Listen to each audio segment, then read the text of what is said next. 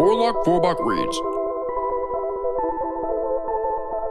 Produced by the Cincinnati and Hamilton County Public Library. Welcome to Warlock Vorobok Reads, a Cincinnati and Hamilton County Public Library podcast. Are you ready for some chivalric decapitation? Last time, our poet was obsessed with the transmogrification of humans into animals. This time, we do not know who wrote this famous King Arthur tale, but it was recently remade as a popular A24 film in 2021. Yes, I'm talking about Sir Gawain and the Green Knight. Originally untitled, Sir Gawain and the Green Knight is an important example of late 14th century chivalric romance, where the hero goes on a quest to test their prowess. Originally written in Middle English, it has been translated numerous times to a more modern English for the layman to read. One famous translator is J.R.R. Tolkien. The only surviving copy of the original manuscript survives and is part of the Cotton Library, the same library that hosts the original manuscript of Beowulf, which I read last year. And this Cotton Library had survived a fire in 1731. As my Middle English is frankly non-existent, I decided to read from Jessie Weston's 1898 prose translation, which is in the public domain. Jessie Weston was born on December 28, 1850 in Surrey. Her father was a tea merchant who remarried after her mother died when she was age 7. She went on to become a medievalist, folklorist, and scholar. Her most famous work, From Ritual to Romance, was notably cited by T.S. Eliot in his notes for his most famous poem, The Wasteland. Jessie died on September 29th, 1928. Now, here are some famous events that happened in the 14th century when this Sir Gawain and the Green Knight poem was written. The Black Death claims 25 million lives, wiping out 1/3 of Europe's population. The 100 Years' War is fought between England and France after the death of Charles IV. Tamerlane establishes the Timurid Empire, the third largest empire created by a single conqueror. The military campaigns caused the death of approximately 17 million people, or 5% of the world's population.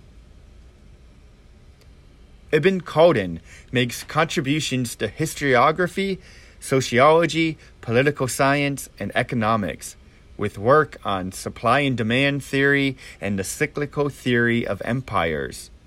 His works would be compared to the later works of Niccolo Machiavelli, David Hume, and Adam Smith. The Mongol court is driven out of China. Mansa Musa I of Mali becomes the wealthiest individual of medieval times and possibly ever. So sharpen your axe, because it's time for the beginning of Sir Gawain and the Green Knight. I will pick it up at the introduction of the Green Knight to the Knights of the Round Table. Now I will say no more of the service, but that ye may know there was no lack, for there drew near a venture that the folk might well have left their labor to gaze upon. As the sound of the music ceased, and the first course had been fitly served, there came in at the hall door one terrible to behold, of stature greater than any on earth. From neck to loin so strong and thickly made, and with limbs so long and so great that he seemed even as a giant. And yet he was but a man, only the mightiest that might mount a steed, broad of chest and shoulders, and slender of waist, and all his features of like fashion. But men marvelled much at his colour, for he rode even as a knight, yet was green all over. For he was clad all in green, with a straight coat and a mantle above. All decked and lined with fur was the cloth and the hood that was thrown back from his locks and lay on his shoulders. Hose had he of the same green, and spurs of bright gold, with silken fastenings richly worked, and all his vesture was verily green. Around his waist and his saddle were bands with fair stones set upon silken work. 'Twere too long to tell of all the trifles that were embroidered thereon, birds and insects and gay gauds of green and gold. All the trappings of his steed were of metal and of like enamel, even the stirrups that he stood in stained of the same, and stirrups and saddle bow alike gleamed and shone with green stones. Even the steed on which he rode was of the same hue, a green horse, great and strong and hard to hold, with broidered bridle meet for the rider. The knight was thus gaily dressed in green, his hair fallen around his shoulders. On his breast hung a beard as thick and green as a bush, and the beard and the hair of his head were clipped all round above his elbows. The lower part of his sleeves were fastened with clasps in the same wise as a king's mantle. The horse's mane was crisp and plaited, with many a knot folded in with gold thread about the fair green. Here a twist of the hair, here another of gold. The tail was twined in like manner, and both were bound about with a band of bright green set with many a precious stone. Then they were tied aloft in a cunning knot, whereon rang many bells of burnished gold. Such a steed might no other ride, nor had such ever been looked upon in that hall ere that time. And all who saw that knight spake and said that a man might scarce abide his stroke. The knight bore no helm nor hauberk, neither gorget nor breastplate, neither shaft nor buckler to smite nor to shield.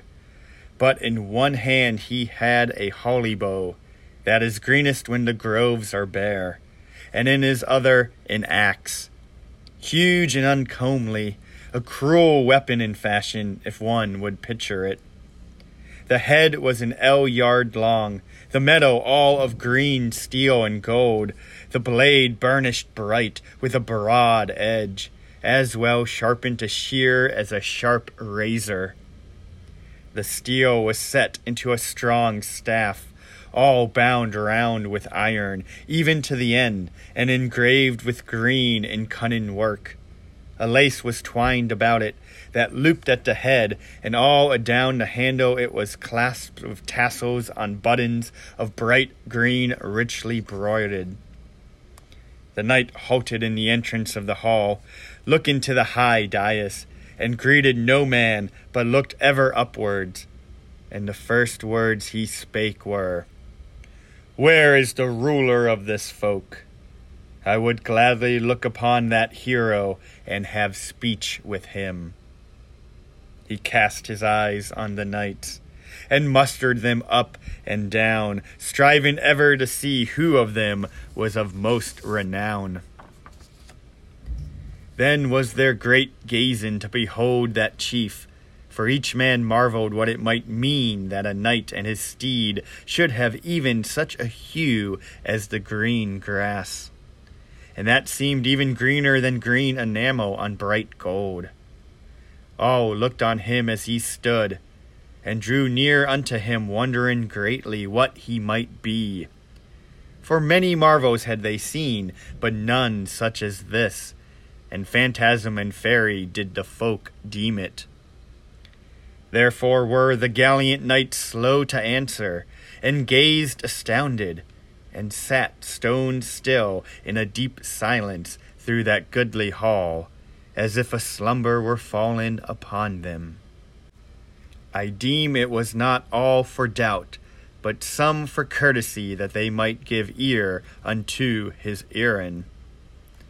Then Arthur beheld this adventure before his high dais, and knightly he greeted him, for discourteous was he never.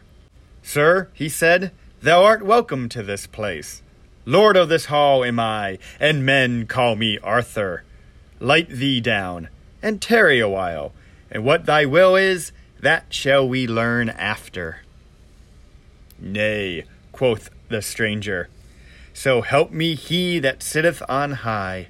'Twas not mine errand to tarry any while in this dwellin', but the praise of this thy folk in thy city is lifted up on high, and thy warriors are holden for the best and the most valiant of those who ride mail-clad to the fight. The wisest and the worthiest of this world are they, and well proven in all knightly sports. And here, as I have heard tell, is fairest courtesy. Therefore have I come hither as at this time. Ye may be sure by the branch that I bear here that I come in peace, seeking no strife. For I had willed to journey in warlike guise. I have at home both hauberk and helm, shield and shining spear, and other weapons to mine hand. But since I seek no war, my raiment is that of peace. But if thou be as bold as all men, tell thou wilt freely grant me the boon I ask. And Arthur answered, Sir knight, if thou cravest battle here, thou shalt not fail for lack of a foe. And the knight answered, Nay, I ask no fight. In faith here on the benches are but beardless children. Were I clad in armor on my steed, there is no man here might match me. Therefore, I ask in this court but a Christmas jest, for that it is Yuletide and New Year, and there are many here. If anyone in this hall holds himself so hardy, so bold both of blood and brain, as to dare strike me one stroke for another, I will give him as a gift this axe, which is heavy enough, in sooth, to handle as he may list, and I will abide the first blow, unarmed as I sit. If any knight be so bold as to prove my words, let him come swiftly to me here, and take this weapon. I quit claim to it. He may keep it as his own, and I will abide his stroke firm on the floor. Then shalt thou give me the right to deal him another. The respite of a year from today shall he have. Now pledge me thy word, and let's see whether any here dare say aught. Now if the knights had been astounded at the first, yet stiller were they all, high and low, when they had heard his words. The knight on his steed straightened himself in the saddle, and rode his eyes fiercely round the hall. Red they gleamed under his green and bushy brows. He frowned and twisted his beard, waiting to see who should rise, and when none answered, he cried aloud in mockery, What? Is this Arthur's hall, and these the knights whose renown hath run through many realms? Where are now your pride and your conquests, your wrath and anger and mighty words? Now are the praise and the renown of the Round Table overthrown by one man's speech, since all keep silence for dread ere ever they have seen a blow. With that he laughed so loudly that the blood rushed to the king's fair face for very shame. He waxed wroth, as did all his knights, and sprang to his feet, and drew near to the stranger, and said, Now by heaven foolishness is thine asking, and thy folly shall find its fitting answer. I know no man aghast at thy great words. Give me here thine axe, and I shall grant thee the boon thou hast asked. Lightly he sprang to him, and caught at his hand, and the knight, fierce of aspect, lighted down from his charger. Then Arthur took the axe, and gripped a haft, and swung it round, ready to strike. And the knight stood before him, taller by the head than any in the hall. He stood, and stroked his beard, and drew down his coat, no more dismayed for the king's threats than if one had brought him a drink of wine. Then Gawain, who sat by the queen, leaned forward to the king and spake, I beseech ye, my lord, let this venture be mine. Would ye but bid me rise from this seat, and stand by your side, so that my liege lady thought it not ill, then would I come to your counsel before this goodly court. For I think it not seemly that such challenge should be made in your hall, that ye yourself should undertake it. While there are many bold knights who sit beside ye, none are there, methinks, of readier will under heaven, or more valiant in open field. I am the weakest, I wot, and the feeblest of wit, and it will be the less loss of my life if ye seek sooth. For save that ye are mine uncle, naught is there in me to praise, no virtue is there in my body save your blood. And since this challenge is such folly that it beseems ye not to take it, I have asked it from ye first. Let it fall to me. And if I bear myself ungallantly, then let all this court blame me. Then they all spake with one voice that the king should leave this venture and grant it to Gawain. Then Arthur commanded the knight to rise, and he rose up quickly and knelt down before the king, and caught hold of the weapon. And the king loosed his hold of it, and lifted up his hand, and gave him his blessing, and bade him be strong both of heart and hand. Keep thee well, nephew, quoth Arthur, that thou give him but the one blow, and if thou reddest him rightly, I trow thou shalt well abide the stroke he may give thee after. Gawain stepped to the stranger, axe in hand, and he, never fearing, awaited his coming. Then the Green Knight spake to Sir Gawain, Make we our covenant ere we go further. First I ask thee, knight, what is thy name? Tell me truly, that I may know thee. In faith, quoth the good knight, Gawain am I, who give thee this buffet. Let what may come of it, and at this time 12 months will I take another at thine hand with whatsoever weapon thou wilt, and none other. Then the other answered again, Sir Gawain, so may I thrive as I am fain to take this buffet at thine hand. And he quoth further, Sir Gawain, it liketh me well that I shall take at thy fist that which I have asked here. And thou hast readily and truly rehearsed all the covenant that I had asked of the king, save that thou shalt swear me by thy troth to seek me thyself wherever thou hopest that I may be found, and win thee such reward as thou dealest me today before this folk. Where shall I seek thee? Quoth Gawain. Where is thy place? By him that made me, I wot never where thou dwellest, nor know I thee, knight, thy court, nor thy name. But teach me truly all that pertaineth thereto, and tell me thy name, and I shall use all my wit to wend my way thither, and then I swear thee forsooth, and by my sure troth. That is enough in the new year. It needs no more, quoth the Green Knight to gallant Gawain. If I tell thee truly when I have taken the blow, and thou hast smitten me, then will I teach thee of my house and home, and my own name. Then mayest thou ask thy road and keep covenant.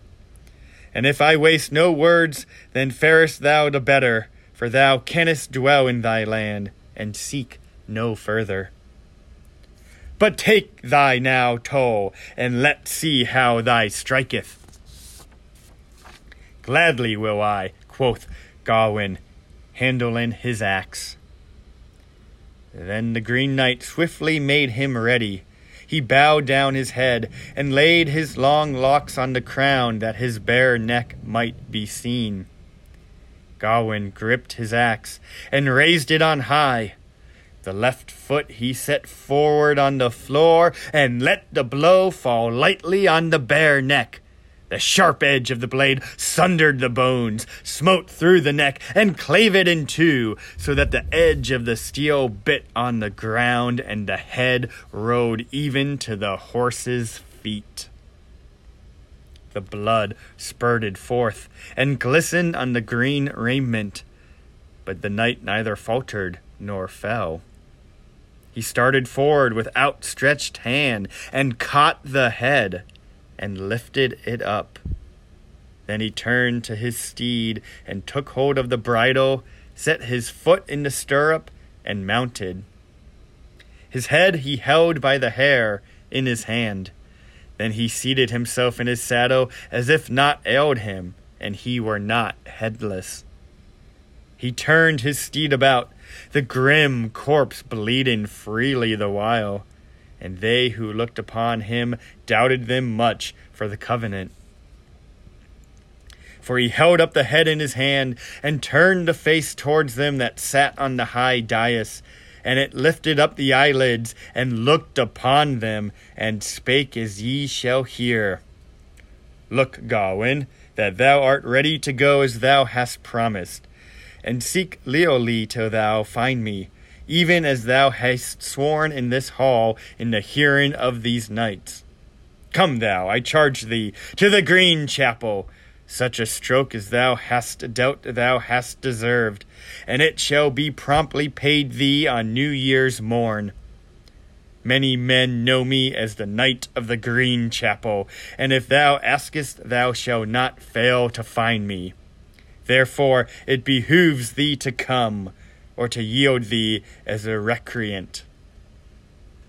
With that, he turned his bridle and galloped out at the hall door, his head in his hands, so that the sparks flew from beneath his horse's hoofs. Whither he went, none knew, no more than they wist whence he had come. And the king and Gawain they gazed and laughed, for in sooth this had proved a greater marvel than any they had known aforetime. Though Arthur the king was astonished at his heart, yet he let no sign of it be seen, but spake in courteous wise to the fair queen. Dear lady, be not dismayed. Such craft is well suited to Christmas-tide, when we seek jesting, laughter, and song, and fair carols of knights and ladies. But now I may well get me to meat, for I have seen a marvel I may not forget. Then he looked on Sir Gawain, and said gaily, Now, fair nephew, hang up thine axe, since it has hewn enough. And they hung it on the dossel above the dais, where all men might look on it for a marvel, and by its true token tell of the wonder. Then the twine sat them down together, the king and the good knight, and men served them with a double portion, as was the share of the noblest, with all the manner of meat and of minstrelsy. And they spent that day in gladness. But Sir Gawain must well bethink him of the heavy venture to which he had set his hand. Thank you so much for listening to Warlock Vorobok Reads, a Cincinnati and Hamilton County Public Library podcast. If you or Sir Gawain, would you honor your end of the deal with the Green Knight? Let us know on social media, and be sure to follow this podcast for many more exciting adventures. Next time, we will delve into one of the longest poems in the English language, and was written to gain favor in the court of Queen Elizabeth I. Till next time, Thanks for listening to Warlock Vorobok Reads. Subscribe to this podcast right now so you don't miss future episodes. And discover more of our podcasts at chpl.org/podcasts.